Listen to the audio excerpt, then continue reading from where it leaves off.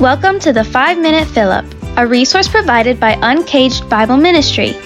You can learn more about Uncaged by visiting our website at uncagedbibleministry.com. Listen now as God's Word is brought to us by Pastor Tony Tice, or as I like to call him, Dad. I'd like to begin with a powerful parable that brings home a very important point. It's called A Man Who Fell in the Hole.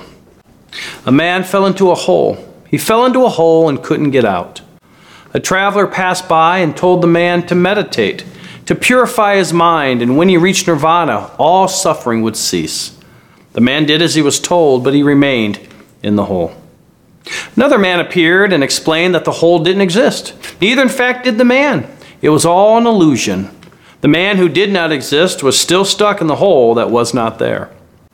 Another visitor arrived, and he instructed the man in the hole to perform good deeds to improve his karma. And though he'd still die in the hole, he might be reincarnated into something magnificent. Another man looked down from above, and he taught the man to pray 5 times a day facing east and to follow 5 important tenets.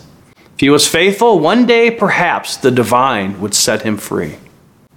The man prayed as best he could, but was losing strength, and in the hole he remained.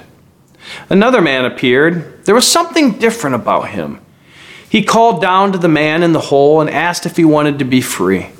This man lowered himself into the pit, took hold of the man, and brought him out of the pit and into the light. And the man in the hole, who couldn't get himself out of the pit, was saved.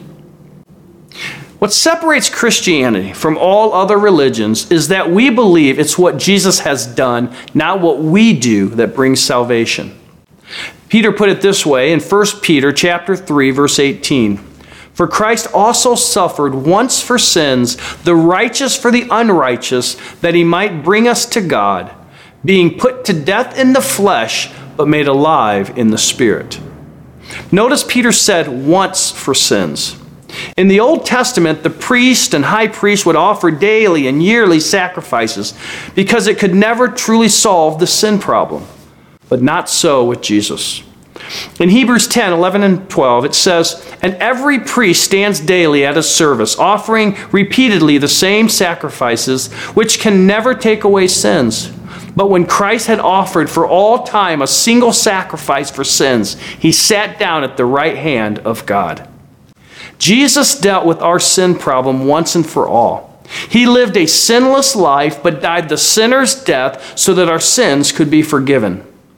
And notice what Peter wrote in verse 18, being put to death in the flesh, but made alive in the Spirit.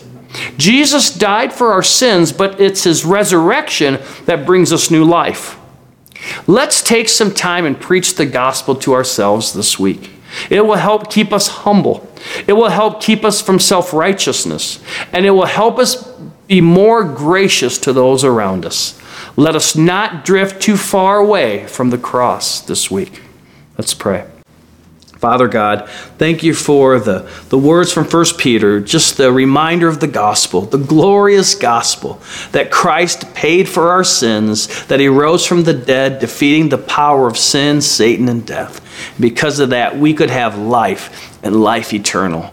Thank you for that. May that reality keep us humble and keep us gracious with those around us. In Jesus' name, amen.